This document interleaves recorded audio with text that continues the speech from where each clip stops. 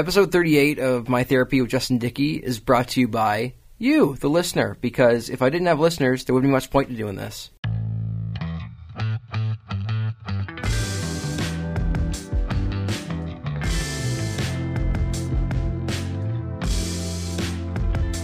So what are we doing here, fellas? Recording a podcast? We've done this a few times before. I thought you would have known that by now. We're here with Jess. This is Luke's friend. Hi. Why are we here, fellas? Do we want to give your last name? Sure, yeah. This Sebastian. is Jess Sebastian, Yeah. who is a friend of mine since grade 9 in high school. And in the first episode that I did, I mentioned a friend when I was talking about the fact that I don't talk with my friends about mental health issues. And I mentioned a friend who I knew had gone through stuff, and to the point of changing his name to represent a life change, and that is Jess. Hi. And so I wanted to have Jess in to kind of talk about that, and I don't really know much more about the story than what I said then. I know basic details. I know what kind of kicked it off. At least I'm pretty sure I know what kicked it off. And I know that, things weren't going great, but I don't know the details. And I thought, we have sometimes people in to talk, people that are more just a personal story. And so I thought that Jess would be perfect. Sounds good. Yeah, first of all, thank you for guys. doing this. It's a tough thing to kind of bare your soul and reveal, personal details about yourself, especially with someone you don't know, because we haven't met before now. Right. So, and I guess I'm representing the listener here because the listeners don't know either. So, right. I guess, in a way, Luke knows you, but he doesn't know the details. So, what's your story? Yeah, well, I can kick it off by saying it was kind of started out when I was engaged to be married, and then that didn't work out for a number of reasons. It ended up being for the best, but that was kind of like the catalyst that sort of shook a bunch of things up for me. How long ago was this? This was 3 or 4 years ago. Okay. And the relationship was a 4 or 5 year relationship as well, so it was like a kind of very serious thing for me. But I've always kind of felt like through high school and through everything else, it's taken me a lot longer to get to where I feel everyone else is. I'm sure that's probably like a common What do you mean feeling. by that? Well, I mean, like, everyone is figuring out what kind of music tastes they like, right? Like, like high school and university is like a formative time for figuring out kind of who you are and, what are the things that you like, what do you want to be, that sort of stuff. And so I always feel like I'm sort of behind the curve on that, because it wasn't until like after all that stuff where I figured out, oh, this is the music I like, or this is what I look for when I'm reading a good book or movie or whatever, right? So that's what I mean, like behind the curve. I always feel like I'm kind of catching up on that kind of stuff. And also, you're a year younger. Yes, yeah. So we were in the same grade through high school, but just actually a year younger than I am. Some kind of boy genius? No. It started like my family traveled a lot. So when I started school, it was actually in Singapore. And they don't have a kindergarten there. You just go straight into grade 1. Okay. So when we came back over, it was like the decision to like repeat a year or just keep going as it was. Okay. So I ended up being a year behind. I guess that diagnoses that, I'm behind things a little bit, yeah. But yeah, so after that, I it ended up for the best, the engagement breaking off, but I started like asking a lot of questions of myself that was sort of like the pull on the thread. If you're unraveling a sweater, it was sort of like, well, I had my life set up like this. I had a lot of assumptions about where things were going to go, and now it's none of those assumptions are working. Kind of questioning every decision you made. Yeah, for sure. And but that kept going, and it was like a spiral, and it was sort of like unraveling. Not just where am I going or what's my life headed, like why am I doing this, or and then it got down to like basic questions of identity, which I'd never questioned before. It's sort of like it's been established by the people around me, and then I sort of just pick up on that and then just go with that, because that's a role that's been made for me. So, it's like, oh, you're the class clown or whatever, right? And so rather than like questioning why, or like, do you actually feel that need or whatever, you just be like, oh, I'm the class clown, so I'm going to be goofy all the time and do this goofy kind of stuff and not really worry about figuring out, my own thing, kind of whatever. Just like sort of just like, yep, this is what it is, and not worry about it. Or the same kind of thing happens when this happens to a lot of people, I think, where your extended family will hear one fact about you, like, oh, this person likes this thing, and then all you're ever going to get for the rest of your life for Christmas or for your birthday or whatever are like things related to that thing, right? Yeah, for a long time for me it was just something with a Montreal Canadiens logo on it until I said, no, I actually detest this organization. Can we cut it with that stuff? So yeah. Okay, I get what you're saying. Yeah, so it's that same sort of thing where, you know, for a while, just for like ease of convenience, you're just sort of, yep, thank you, you know, or whatever. Yeah. You know, it's like you have to step out to say, oh, well, thank you for your gift, but also, you know, like that was like one thing 5 years ago, and it's great that you remembered. But so it's like that same sort of thing, but like on a larger scale for me, where all of the things I had incorporated into myself, I was like finding out as I was pulling that thread, were like, oh, do I actually like, you know, do I actually care about this? Do I actually feel this thing? And then so that like just kept going, and I was like, when is this going to stop? You know, like when am I going to figure out what I actually want or who I am, that sort of thing. And so like, you know, those questions are, you know, spiraling around. And so how if you were to describe kind of the time frame of this process you started to go through, like from the time that your engagement broke off to the spiraling kind of effect you were feeling? It wasn't right away. It was sort of like, and it was an interesting period too, because that's when I was first figuring out, like I write novels on the side, sort of as a you know, personal passion of mine, but and so I was sort of figuring out that space as well, and I was trying to fit that in with working full time, which wasn't really working very well because it's hard to, you know, get in that creative headspace and also work full time. So I was trying to figure out how to balance that at the same time, and I wasn't super happy at the job I was in. There was nothing wrong with it per se, but it was, you know, it was very full time in that, you know, it was in Oakville and I lived in Hamilton at the time, and so it was, you know, commute in an hour and a half, do your full days of work, come home in an hour, and then that's like the entire day. So I had those weeks which just felt like go to work, come home, sleep, repeat that 5 times, have the weekend to do your chores, and then do that again, kind of a thing, right? So all this stuff kind of like coalesced, and so I'd say it was probably about a year, like during that year after was like the spiral of, okay, this is this way, and then a week later, no wait, actually is it that way? You know, do I actually like this, or, you know, and so like that kind of like falling apart, or keep picking and questioning yourself, and just never getting any answers to any of that, because I've never considered any of this before, and before I could come and like set an answer down, there was a whole nother bevy of questions that were prerequisites to that.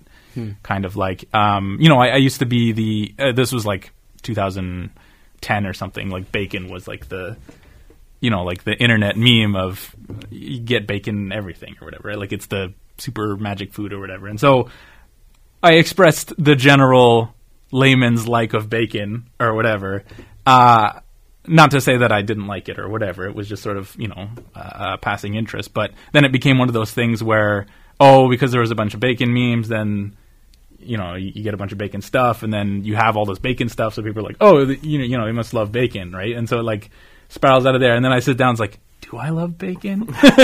You know, like, it seems like a silly question, but at that point, you know, I'm sitting in a room where I got like bacon Band-Aids on the shelf and bacon mayonnaise or whatever, and it's like, I could take it or leave it, right? Like, right. You know, and those sort of like little things where you look at the stuff, you know, and the stuff that you're doing and spending time with, and it's like, I don't feel anything for any of this. Yeah. Right? And it can be kind of frustrating to, you know, always be grasping at something that you can't, you know, you don't know what you want there, right? Yeah, the bacon analogy is kind of a microcosm of the bigger issue, that you're questioning everything. Yeah.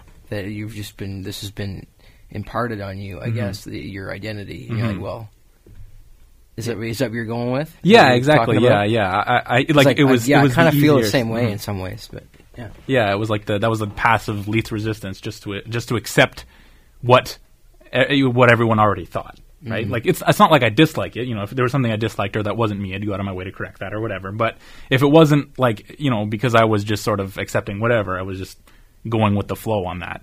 And so, like, during that year after was really like all that stuff coming apart and me trying to figure out, okay, well, so at the end of that, like, you know, at my lowest point, I already like have like the usual general anxiety stuff. Dealing with people, talking on the phone, whatever. I don't think that's super rare in the age of everyone always ordering pizza via web apps or whatever else. But But so like at the end of that year, I was really at a point of, what do I do now? Like when am I going even, And I would spend like just a lot of time sleeping, spacing out. It was just like really kind of a frustrating thing, like a feeling to try and grasp at, because it's like you have to redefine your entire life at that point, because at this point I hadn't unraveled all those questions, and so I was sort of left with nothing. And so I'm just like floating out in that void, just trying to figure out kind of what to do, right? And so that was a significant like amount of time there. It was like probably another 4 or 5 months where I was just like, going to work, not thinking about anything, just sort of just doing whatever and not thinking about the future or whatever, right? Just sort of like, I'll do today and then I'll do the next day. Going through the motions. Mm-hmm. Yeah, exactly. I haven't been depressed, I don't think, but I feel like that it's the same sort of mindset where, you're not thinking about what's good in life or what you're aiming towards or any of your goals, just sort of like trudging through the days kind of one by one. And at that point I was, things got better over time. I never really decided to do anything about it. I was sort of just like, okay, well, at some point I just have to set these questions aside and kind of like baby steps it, right? Like, figure out like one by one the things that I want to get to, kind of a thing, right? So one of the earliest ones was, how do I want to dress? And because at that point I had just had the same, set of couple T-shirts from high school. I always had the video game themed T-shirts, and I had a lot, just a bunch of those, and I had just worn those for like literally 10, 8 or 8, all through high school, grade school, high school, whatever. I just had the same set of T-shirts or whatever. I never really gave a thought about it, and I never really liked shopping for clothes either, because it was, it doesn't matter. I don't care. I'll just get this, and be done. But then it was sort of like, I can be intentional about this. It was like, I discovered fashion. I discovered whatever else, right? Like I can decide how I want to look by what I wear, which was like, oh, cool. Now I'm going to go and figure out this and figure out that. And that led to, going online and finding out like cool artists that make clothes and whatever else. And so it was like, oh, cool. So I can like kind of hold on to this or whatever as something to be interested in or look forward to or whatever. And so from that, it was like, okay, well, how would I want to eat, right? And it was like, okay, well, meat's fine or whatever. Like I don't have any give or take on it, but and I'm really like a lazy cook. Probably Luke is the same way. Incredibly lazy. My like for a dish is predicated entirely on how many dishes it dirties in the creation of that dish. So food wasn't really that important to me, right? So I was looking at stuff and it's like, oh, well, if that's the case, then, let's look at being vegetarian, right? Because there's an economic, I don't want to get into it too much, but there's an economic impact to meat, whatever. So if I don't care what I'm eating, then why not do it this way, right? Because you can get, if I'm just eating chicken fingers, you can get the vegetarian, just like these breaded broccoli patties things. They're the same exact thing. They cost like $1 more, but now I'm not eating meat, which I actually did care about, right? So if I don't care about my food, but I care about this other thing, then I can do that. But that was sort of like, oh, well, I had in my personality up to that point, like, Jess is the guy who likes bacon or whatever, bacon everything. So it was like, be like, oh, the bacon guy doesn't eat meat anymore? The bacon guy's not eating anymore. What's going on, right? And so that was sort of like the start of, oh, this is, like, it's not just me who was, I don't want to say like, I'll say like defining my personality for convenience, right? That's what everybody does when you speak to someone, you have a kind of ingrained idea of what that person is like, a history with them, whatever. So other people had ideas of who I was based on, so it was like a feedback loop of, they would have an idea who I was, and I would say, yes, that's me, and then that would reinforce their idea who I was. So when I go, when I go through unraveling this and rebuilding it, it's like, oh, it's completely different all of a sudden, and that doesn't match up, right? So is there an ulterior motive there, or what's the thing? And it's sort of hard for me to get into, oh, well, let me explain all the reasons for that, and we'll go through it together. That's not generally a what we wouldn't get into in kind of light conversation of, oh, you're a vegetarian now or whatever. Because I don't want to be like one of those people who bring it up unbidden. Like there's the internet stuff about preachy. You don't want to be preachy. Yeah, exactly. Like I don't, I'm not trying to convert anyone else, and not to make us think about it or whatever. So it's like only if it's applicable to, oh, we're ordering pizza or whatever, like, make sure you get one without vegetables on it or something.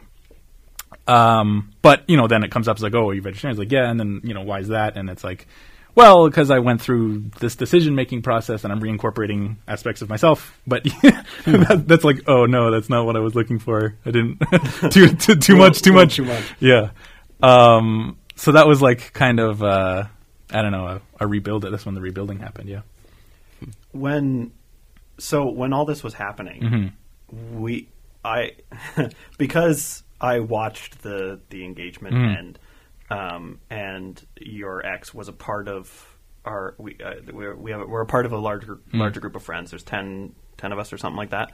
And at the time we kind of said, we need to be there for Jess. We need some space. And we told her, maybe it's best if you don't come around. And that went on for about a year because we felt like you weren't maybe okay with that, which now it clearly was that you were asking questions about yourself. Was there any point in that where we were, thinking you were still, and maybe you still were, but still dealing with this breakup, the end of this relationship, when in fact it was deeper than that, where you thought I should talk about it? Like talk to you guys about it? Or? As a whole, because I don't know, maybe you talk to specific people right. Individually. But. Well, that's the sort of the thing. It's like, it's sort of strange with our group of friends because we're all like very, very, very close, but we don't kind of talk, at least I don't know about the guy's side or me personally or whoever, we don't really talk about too much of that in-depth stuff. And I don't really see that as a failing of the group, because I always knew that were it to come to that, I could. Sort of a thing. It's sort of like I hadn't ever used that, but I feel like the opportunity was there if I ever wanted it or if I ever really needed anything, and that manifests itself in like, oh, I'm moving, I'm going to call up this person, and they're right there for me, or and so no, I didn't. That was like the other thing too, was I didn't have kind of the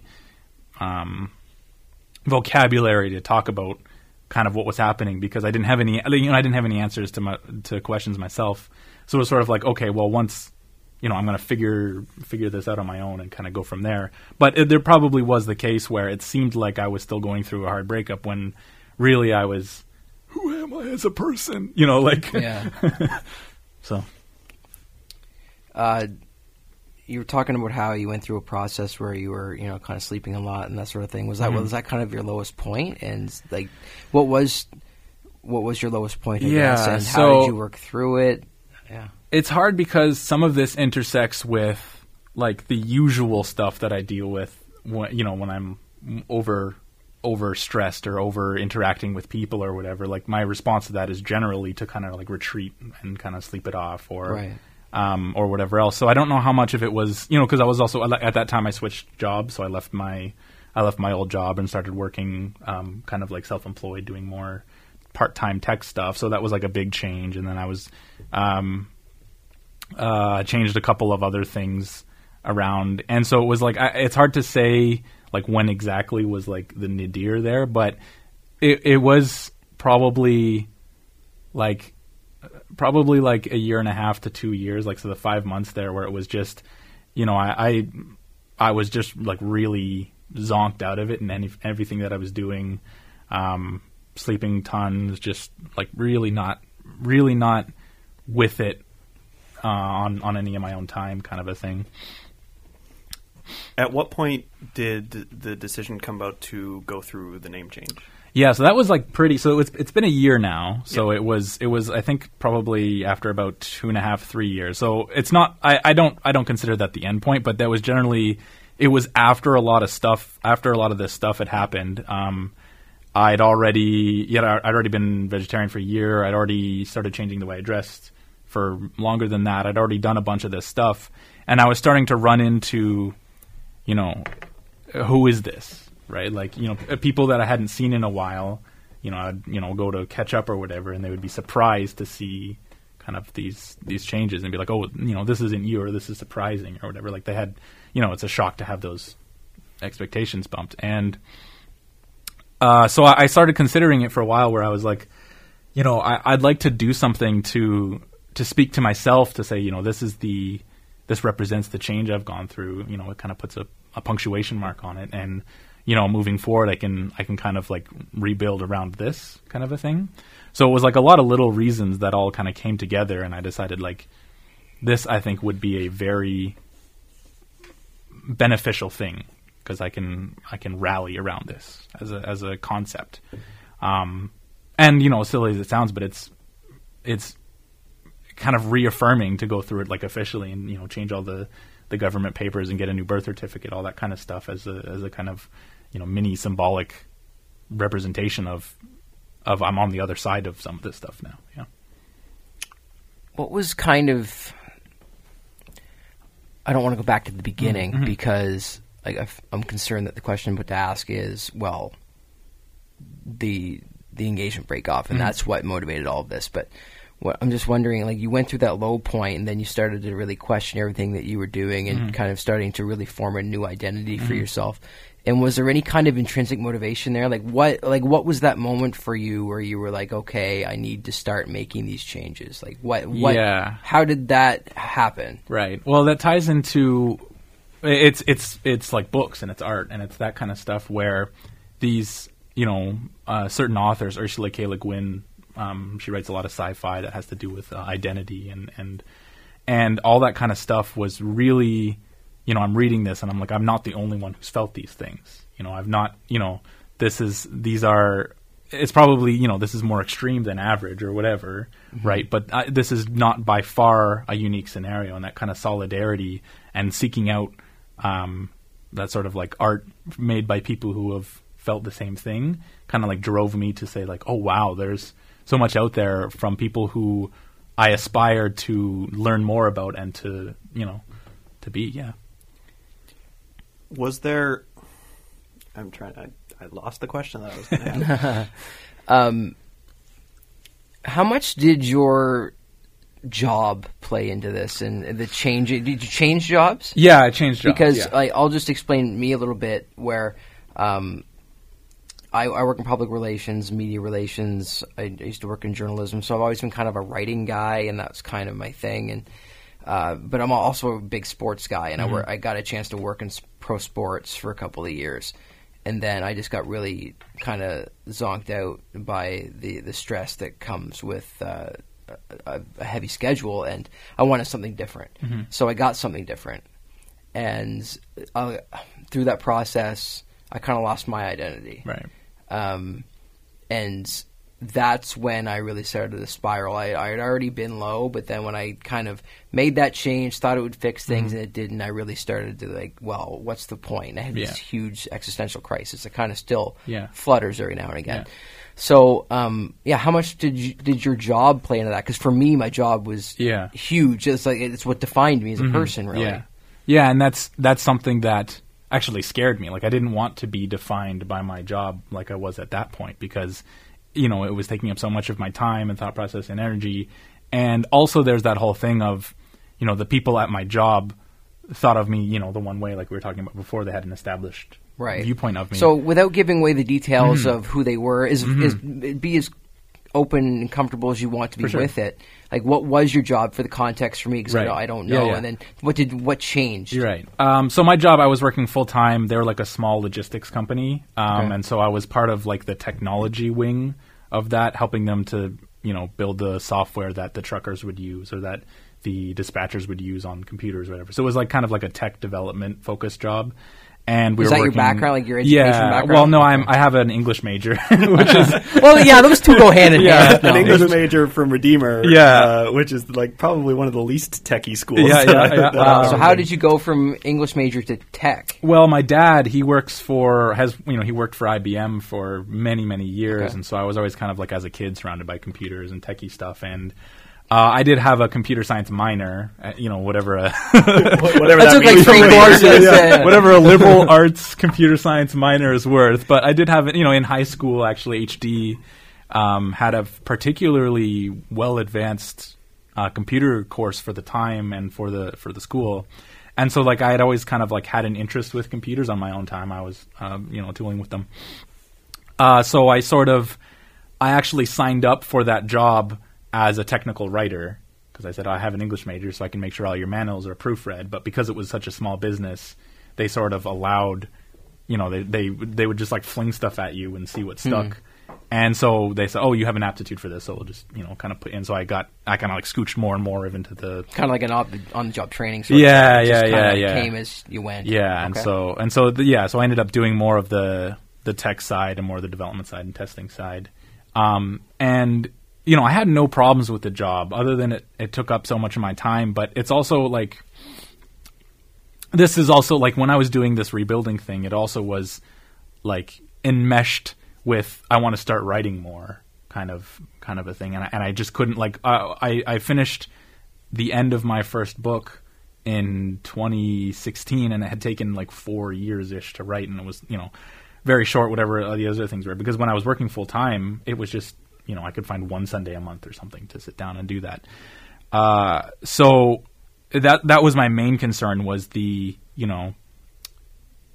less about the, I've hooked my identity to this job, and more, if I spend so much time doing this job, it is my identity, like kind of like a reverse thing. And then there's the other issue of, working there.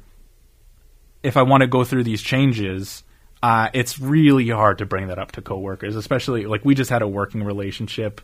I was not particularly close to anybody there. And so it's hard to say, oh, I'm vegetarian now, and so that means that this is why I don't want to come to this, barbecue event or whatever. So I'm not saying that that was the reason that I left, but it was sort of this. It was the culmination of, I want to find more time. I'm changing as a person. I'm worried about how much, the direction I want to go. Just one of those things, you wanted a fresh start in all areas. Yeah. And so that sort of all just came together, and I was like, oh, this is probably a good time, with everything else financially, whatever, to try and branch out and see what I can find that way. So. And how did that go? It ended up pretty okay. It's an evolving situation, but I took some time off and I just kind of wrote full time, which was heaven for me. Like it was really, like, it helped a lot just to be able to have the space to just write or whatever. Just to do something you enjoy. Yeah, exactly. Yeah. So and that was sort of the period that I was kind of like rebuilding myself as well. So I had the extra time there to not worry as much about, I slept the whole day away. What am I going to do? That was one of my 2 weekend days or whatever. It was sort of like I had that extra space, and so I felt like, okay, well, I have this much money saved up, and I know I spend this much per year, so I can probably, things would be tight, but I can take a year off and not, feel the burn too much there. So, because the one of the advantages of the tech job is, it's not so bad that way. But so I took that year off and I wrote a bunch, and I sort of worked on getting things together. And then there was an opportunity to work with my father, who now he's retired, and I use very large scare quotes on that because he probably works as much as he did back then. But he and his brother had sort of set up a side business helping to do the technology side of a facial reconstruction surgery place. They just manage the servers, whatever. And so there was an opportunity for, he and his brother's even older than he is. They're looking to actually retire and step back from some of the day-to-day management stuff. So that was an opportunity for me to step in. Kind of, it's perfect because it's part-time. I don't hate working in tech, and I have some experience in doing it, so I can sort of like take that stuff on. And so that's kind of where I'm at now, is working part-time there, which has like been a really good balance for me. And do you get to work with your dad? Yeah. And, like, you guys have a good relationship? We have a good working relationship, That's a good working relationship. No, I'm just thinking, like, as I've tried to figure out what I want to do next, like, part of that is, like, my dad runs a business, and I sponsor our podcast. Oh, perfect. Not really. But part of it has been, it's not likely to happen, but I've often thought, would it just be good for my well-being and kind of my would it just take the edge off a little bit if I just went home and worked with my family? Right. Yeah. And that's just what I did, and kind of let go of this dream of trying to make it somewhere else, and just kind of just said, you know what, it's just nice to be around family. So so do you kind of feel that a little bit? I don't know. It's for me. I had always kind of strive to be independent and whatever else, because you don't want to be leaning on them too hard, and because I have very supportive parents, I'm very thankful for that. But it's, you don't want to kind of like, even if they would be fine with it, I wouldn't be kind of leaning that much. So it's hard to navigate. Well, how much of this is for work and how much of this is them helping me or whatever, and kind of scared of the nepotism sort of thing. Yeah, but it's fine, because I did have an aptitude for it because I'd already worked in the industry, so I could create. I went through and created a resume. It helps when you show up and you're competent. Yeah, people let you off some. Then, so it's a delicate kind of line to walk, but I think at the end of the day, it is better than when I was working full time, because that was the other thing too. Is the place I was working, the boss was fine. He was fine. Like, he was kind of like, he wasn't egregious in any one respect on anything compared to a lot of other bosses. But it wasn't that, I wasn't super happy to know that the harder I worked, the more money he made personally. Right. And, it's kind of a hard thing to get over, that no matter where you are. But that's the one advantage to me right now in this situation, is knowing that the harder I work, that money's not going to someone who didn't work for it or whoever, right? Like, that's us together. Yeah. And so when I work really hard and go through a stressful time, put in the extra hours, that's A, because I'm working directly with the customer instead of nebulously developing a product, and B, with the end goal of just working with my dad. So it's not as much a kind of a thing. So both of those things were very, very advantageous to me, I think. Yeah. I'm not sure where to go from there. I was curious to know. I'll take it in a bit of a different direction. How has the transformation helped you? I think it's helped. I don't want to put like a period on it, and because there's a lot of stuff where I'm still figuring out. Maybe transformation is also too harsh of a word. How would you describe that? I guess like a restructuring. I'd agree with the restructuring. Rather than transformation. Because I'm still similar in a lot of the same ways, at least to me personally. Right? I'm still the same person, whatever, still got the same brain going on. But it's helped in that, because I've asked so many of these questions, I'm not as afraid of them anymore. So there are certain parts of my life that I still haven't figured out yet, but instead of weighing so heavily on me, it's sort of, I've realized that, give it some time, figure some other things out, it'll come along, right? And so that's been, I think, the biggest thing that I learned kind of going through all that. And so, having gone through all that stuff and having that experience, I think has been the most helpful. Yeah. Was this a process you'd wanted to do for a while, or was this just something that kind of you decided you needed to do when you had your breakout? Yeah, it was not anything as intentional as that, and that was part of the problem as well. It was, when I was really at that low point, I was thinking, let's say the engagement did go forward. How would I have continued to do what I did, just like kind of toe that line, and would that have been a bad thing? Would I have figured something else out? And so I don't have the answer to that, to be honest. I can't say what would have happened, gone that direction. So, yeah, it's just sort of like... Had it always kind of bothered you, though, to go, I don't really know if this is who I truly am? Is that something that you kind of played with for a long time? To be honest, no, I hadn't. No? Like, that was part of the questioning that happened, was I never questioned any of that. I just sort of went along with it and never thought otherwise. It never came up. It was never, part of my considerations, and it was only after the fact where it's like, I'd never even considered these questions, incorporating the self, or whatever it was, never even came up. And so when I was in that questioning period, I'm like, what does that say about me? How bad is it that I never even wondered that before I got here? Were you ever concerned about any kind of what are people going to think about this? Yeah, I think everyone sort of has that. But I had to my advantage of, I know my friends and I've known them for a long time. So it's sort of, I had that like core of, they'll probably stick with me, right? So that's sort of, it gave me like the kind of bolstering I needed to say, well, maybe I wouldn't have done this way or made these changes if I didn't have that kind of like support, unstated support around me. Yeah. Was it still hard? Because I'm going to give some background. Jess told me he changed his name in the most Jess way I could possibly think about, in that I thought it was a joke for about an hour after it happened. We were at a friend's place. We were having pizza. Did you show up and be like, I'm Jess now? It's even better. I opened the first pizza on the stack. It was the vegetarian pizza. I said, this is his pizza. And he went, no, actually, that's Jess's pizza. And I went, ha! And I went and sat down. And then it was about an hour later that he was off at another table playing a game, and I was sitting on the couch with another friend.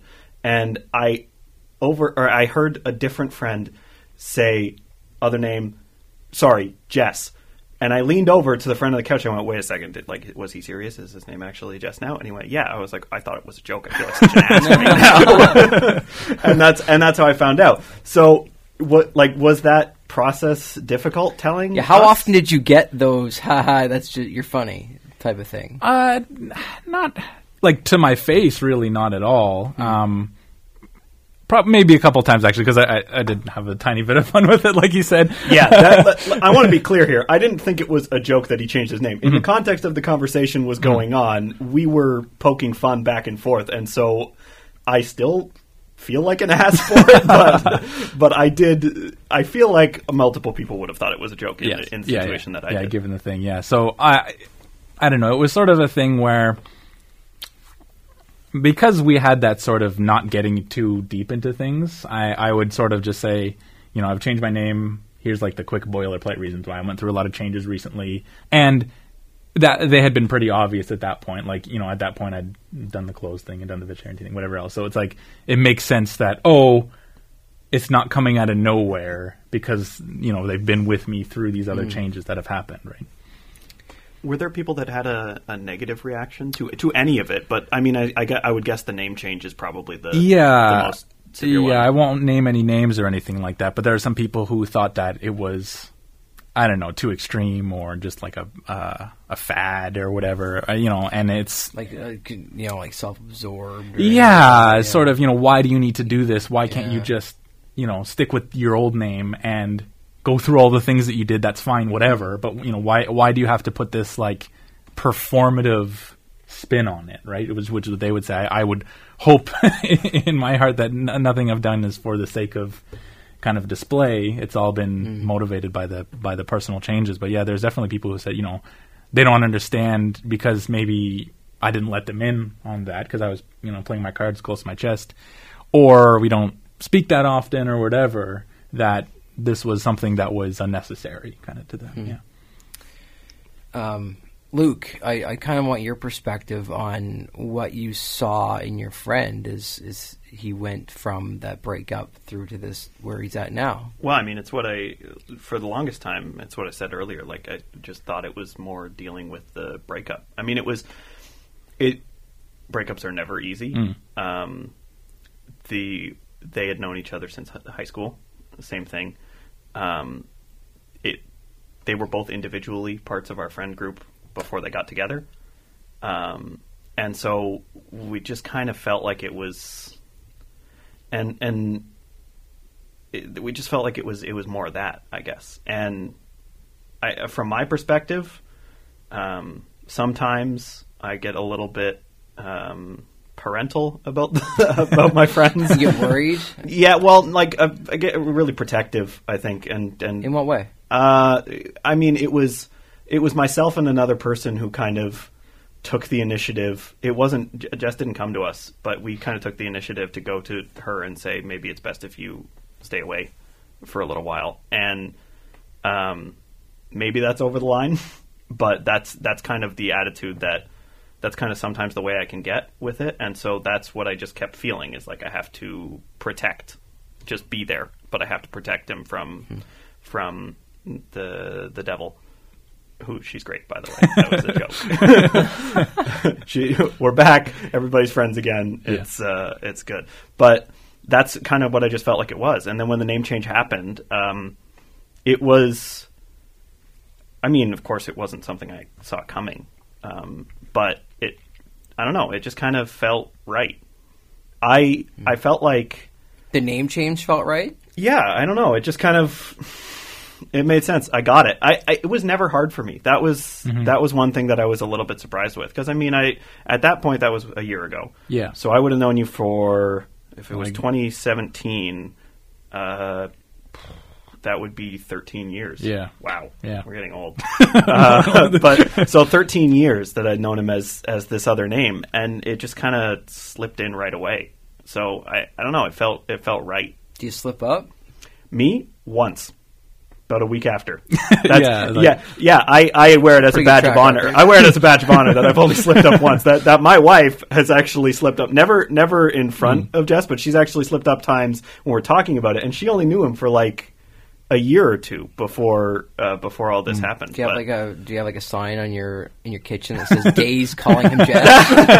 Yeah, I've got it framed up on the wall. But nice. I mean, actually related to that, does it kind of bug you or work when somebody still slips? Not at all, really. Like, because there's an intentionality behind making a decision to call me by my old name, and that would bug me. So, as far as I know, everyone who slipped has slipped unintentionally, which I just can't be angry at. Like, I fully understand it, right?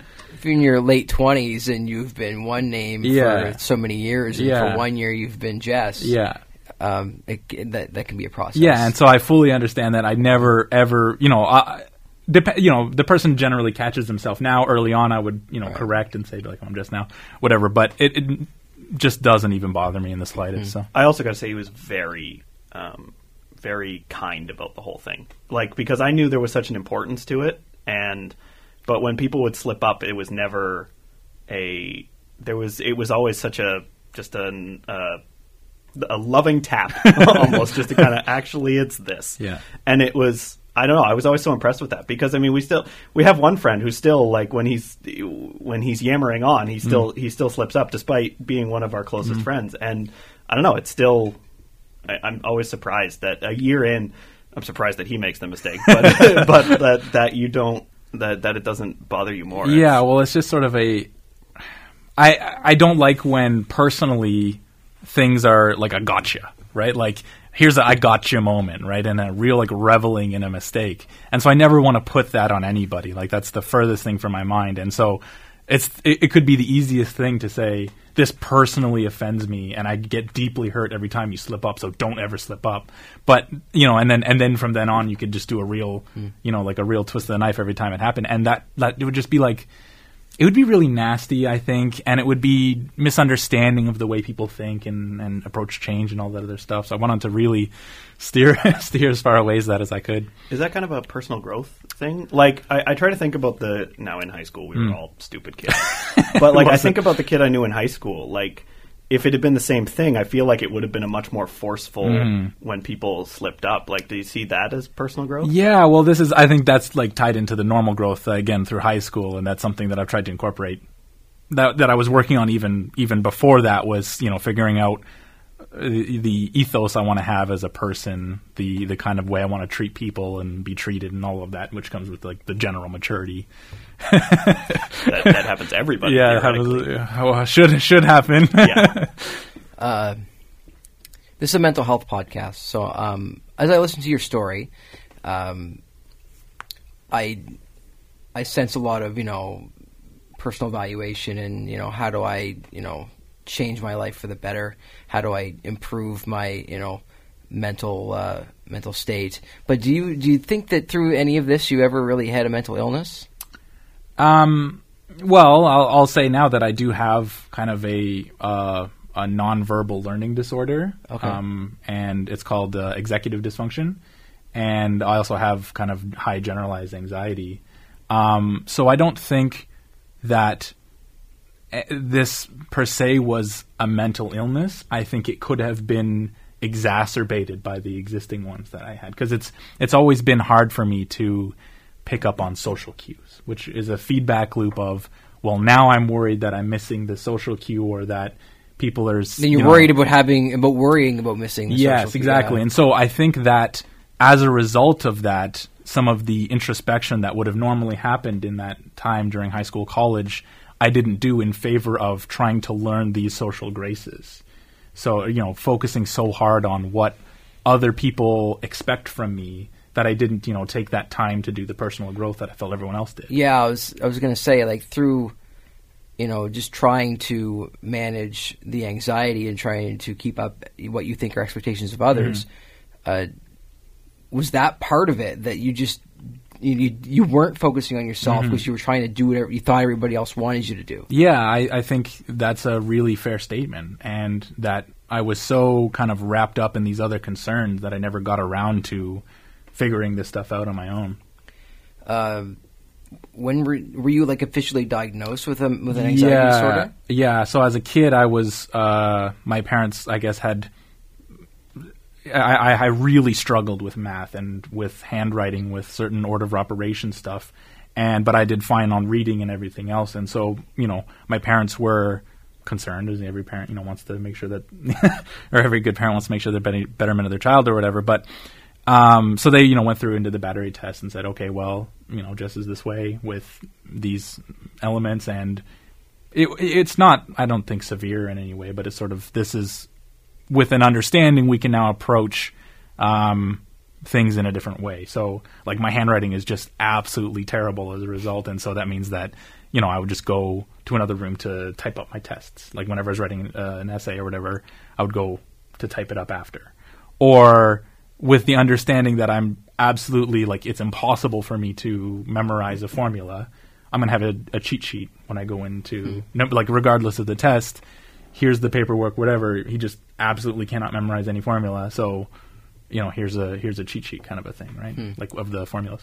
Was there any kind of therapy or treatment to work through the anxiety? Yeah, it's I guess that's it's an evolving thing. My parents or whatever, they have kind of like pushed me into that direction. So I did start some therapy sessions or whatever, but kind of intrinsically as a person, I'm just so prone to go against anything anybody tells me to do. And it's just like a natural, like, go do this. It's like, well, even if I was going to do that, I'm not going to now. Well, that almost kind of sounds polar opposite to what you've been saying, and trying to just, go with the flow and kind of do what, you think you should do. Yeah. Is that a new development of just going against the goat? No, I mean, like, when I say going with the flow on certain stuff, that was like in my own personal life, right? And that's one of the things is,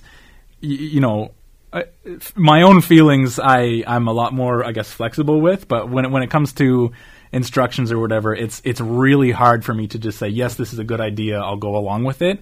My knee-jerk instant reactions, like, who are you to tell me to do anything? Like, no matter what it is or how simple it is. Like, even with advertising, like, I say this all the time, but if I was in, like, an empty hangar and there was 2 stalls and each of them were, like, selling buns or something, right? So 2 guys standing there with a pile of buns, exact same buns, and one guy said, "Come buy my bun," I would go and buy the other guy's bun. Like, it just like, you're not pushy. Yeah, it's like, it's like, oh, you want me to buy your bun, huh? Yeah. You're just right, so I get a little bit, like, therapy, you get out of it what you put into it, right? And so there's a period there where, the person has to get to know you and figure out, and, they can only help you as much as you want to help yourself for a lot of it. For sure. And so I was always going in so antagonistic. So obviously it didn't work well because I wasn't offering anything up, right? So at the time when that was happening, like, were you realizing that? Like, you sit there and say now, you reflect on it now. I was being a jerk. That's why it wasn't happening. At the time, did you realize that, or was it? No, I realized that at the time, mostly of like, oh, well, this is only going to work if I put myself into it, but that's tiring to me. Like, that's an expenditure of energy dealing with, trying to loop this other person and then on the problems I'm having, that's a huge expenditure of energy dealing with the other anxiety stuff. And so I'm like, well, I don't see the advantage of it. I don't want to go against, obviously therapy isn't for everybody or whatever. I can't, I don't want to malign the actual title of the podcast while I'm here. But for me personally, it was sort of, I never got to the point where I felt like I wouldn't be better off on my own, given the space to try and figure this out. Because I'd have to put all this energy into figuring out, oh, well, this isn't the right therapist, right? And that's a whole process you have to go to try and fight. Oh, yeah. Right? And so that's terrifying in and of itself. My wife decided she was going to get some help with anxiety, went to a therapist 5 or 6 times, and was like, I got nothing. Right. Like, just that person's not a fit. Right. And that's to go, like, put that effort in and to have it fail. Yeah. It's just so, and then that's hard to get back on the horse to try again. Exactly, yeah. And so I'd gone through that like two or three times and just felt like I've dumped so much of me into this, over and over, and I've just seen no benefit. And so, if I was in crisis, I feel like I really would have, like, wanted to leap out and try and grab someone that way. But as it was, I felt like I can do this better on my own. Whether that was right or wrong, that was the feeling I was having, which means that this therapy is set up to fail before I start. And I know that, and the therapist probably knows that because I'm not giving them anything. So, I kind of ended up steering away from that multiple times. You said if you were in crisis, like, would have done that. Well, I say that. I don't know. Yeah, sure. But, like, it was more of a slow burn is kind of what it sounds like, right? Nothing. There was a tipping point, but it wasn't like immediately dumped you. Well, yeah, I didn't realize anything was wrong until like 8 or 9 months later, right? So I guess we've talked to people who have been in those crisis points and been at the lowest of lows and talked about how good therapy was. As someone who never felt like you were there, when you look back, when you talk about that period 4 or 5 months where you were just sleeping, do you feel like maybe that was a lowest of low? It didn't have a cliff either to it or out of it. Yeah, it's probably the case. Whereas if suddenly tomorrow I woke up feeling that way, that crisis mode would ping. But in the moment, I guess it just kind of like snuck up on me, and I'm sure it probably did cross my mind, like, do I need some help for this? Like, is there something wrong? But at that point, there was just no way I was going to find the energy to go and seek that help, right? Like, it would right out of the question. For me, I resisted therapy for a long time. And it wasn't until I got to that point where it's like, well, it's either I go and try to find somebody that can help me or I just kill myself. And that's what you're talking about, Luke, like a tipping point where it's like, well, I go one way or the other. Right. So let's fish or cut bait. Yeah. Right. Yeah, I guess I'm kind of like, do you feel like there was, whether you knew it or not, there was a moment where you did take the path that led you to where you are today instead of going down a different path? Maybe not even a moment. Yeah, and I'm going to piggyback on what Luke's asking because I kind of already asked this. I'm going to ask it in a different way. That you were in that kind of your lowest of low, whether or not that was, like a crisis point or not. You were in kind of what you would define as your lowest. What kind of, where did you find the energy to just get back up? I think what it was really, I don't know, it was really a good idea to take the time off work for me. And I think that's what I did. And not everyone can do that. They're not in a position where they can just say, I'm not working for the next year. Like that's, and so I was really, I'm gifted by a lot of different circumstances and my parents' support, my friends' support, that I was allowed just to take that space. And so I feel like if I had been working full time during that, then it would have been a real problem because I wouldn't have had the time and the thought process to put that stuff together. So I think what gave me the energy was just the space and the time. Like at that point, I was just writing and reading, interacting, like, figuring out what art I really valued. And this is something that I want to aspire to create and all that sort of stuff. And so I just had the space, I think. And that was all it was that kind of gave me the time to circle back. I want to go back to the name, and I don't want to hang up too much on it. But a name is literally your identity.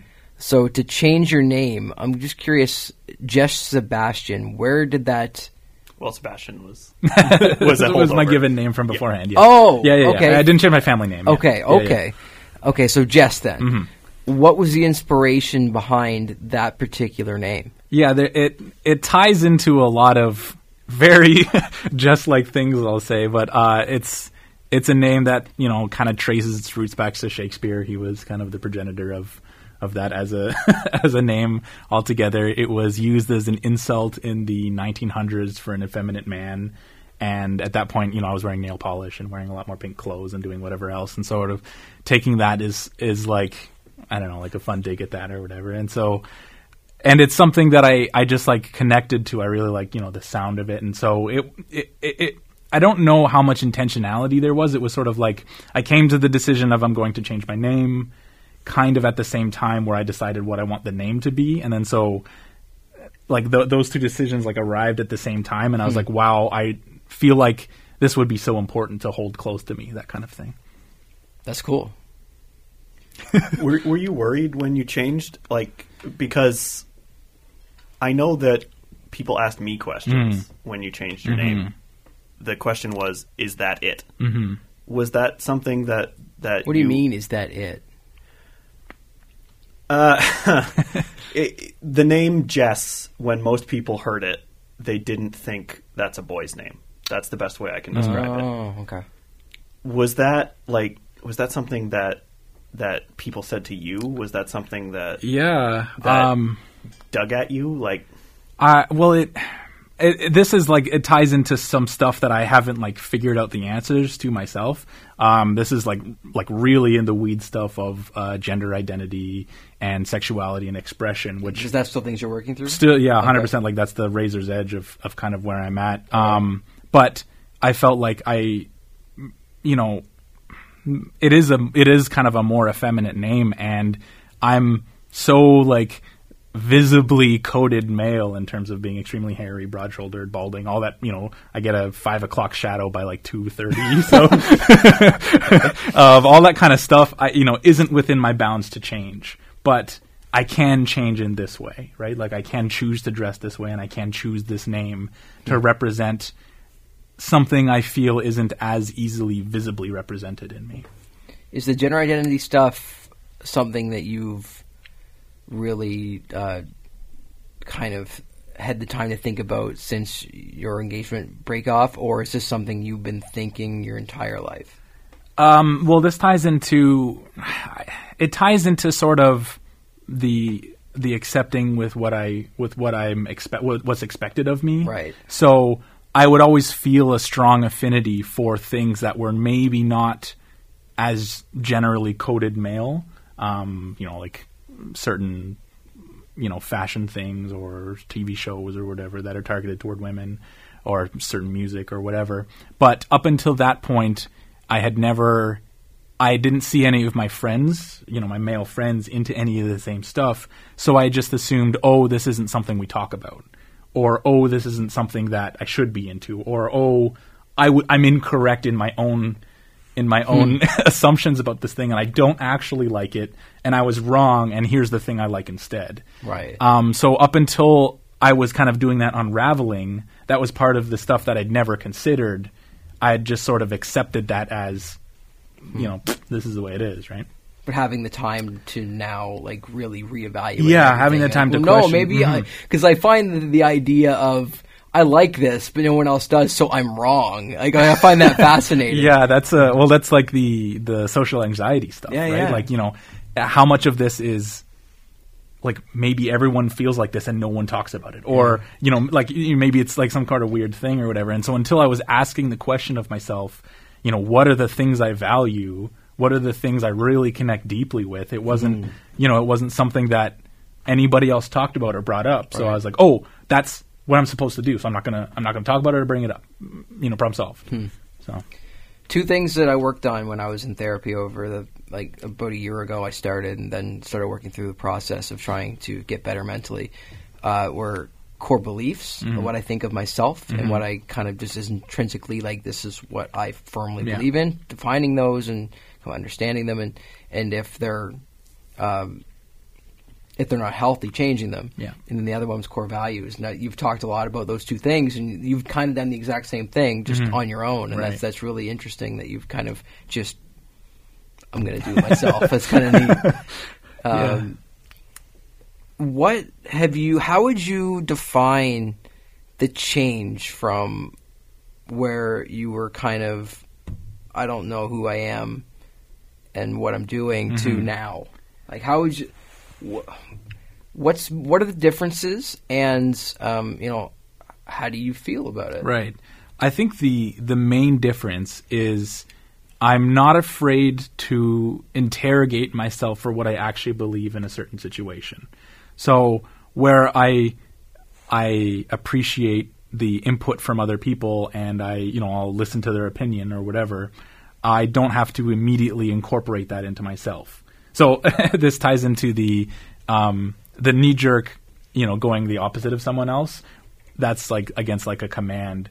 Whereas what I'm talking about is just sort of like an unstated expectation.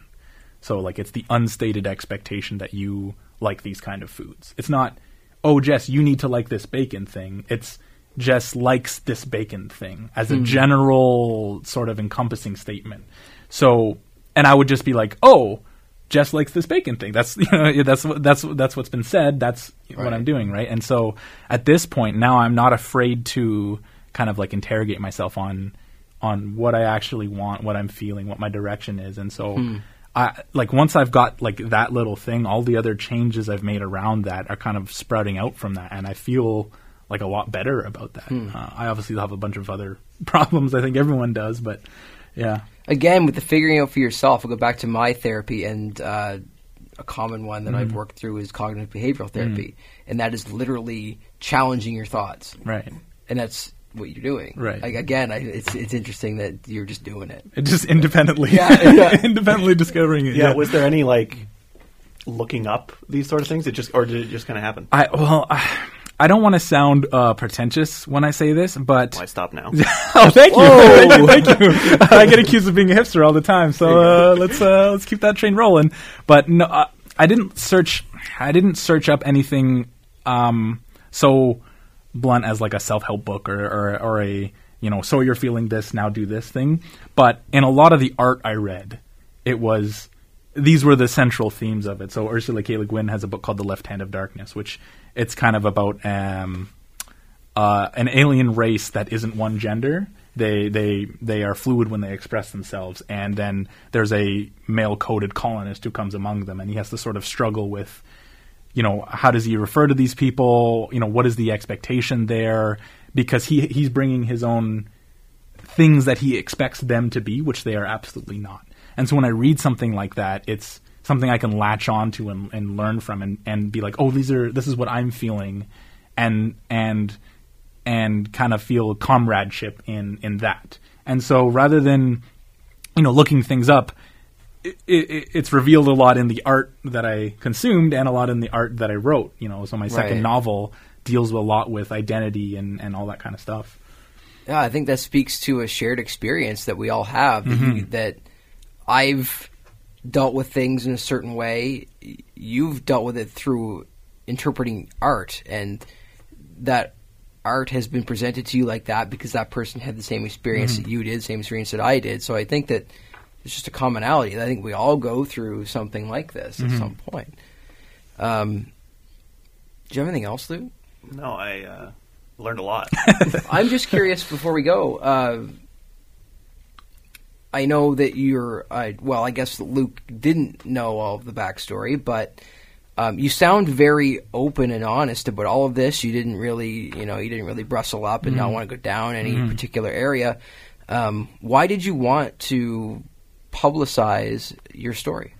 I think it's generally because I have that same worry as a person that someone's not into me not into me, but like interested in hearing my opinion or whatever. So I never want to like fishhook or, do that thing where on Facebook you're very melodramatically, oh, so tired. Like, get someone to ask me the question. Yeah. And so I'm just so afraid of that. And like, that's I just don't want to be there. And to the point of, even if someone does sincerely ask that question, I'm still assuming that they want the, how's the weather answer, right? And so with something like this, it's like, that's literally the bread and butter. Like, if this isn't the space, what is, right? Kind of a thing. So that's, I guess, what, you guys can edit this, or you guys are inviting me on or whatever, right? So like the invitation's more like official that way, whereas something official of like, oh, how are you doing?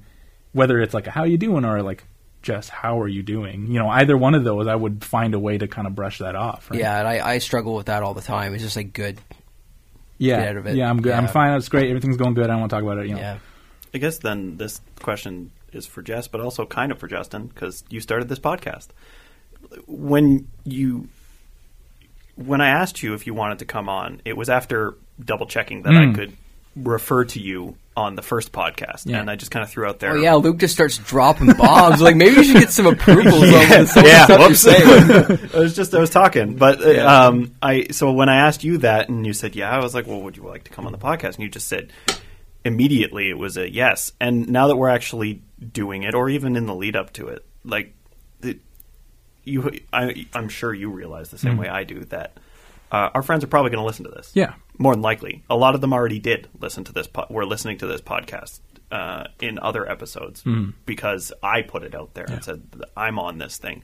Now that you're coming on, knowing that some of them are going to hear this, like, was there ever any worry about that? I guess I'm just